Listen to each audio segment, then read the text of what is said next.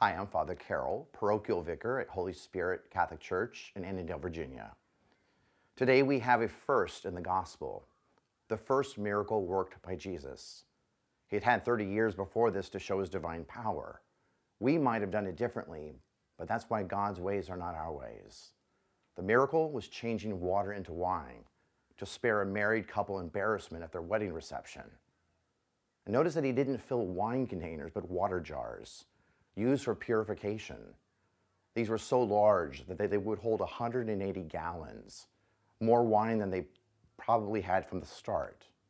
And it wasn't just any wine, but the choicest wine that Christ gave them. This gift isn't just quantity, but quality. We're reminded that our expectations are no match for God's love and generosity toward us. Soon it'll be nets to bursting, bread and fish to feed thousands, and his own precious blood poured out to the very last drop.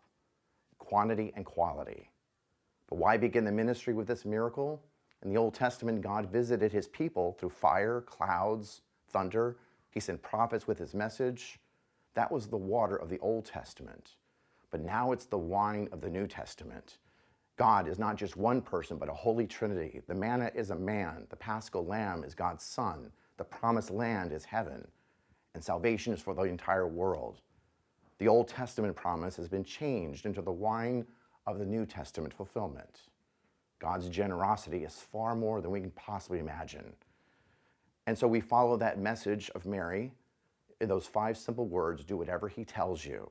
Your challenge this week is to discover which talent you have that God wants to use to change the world.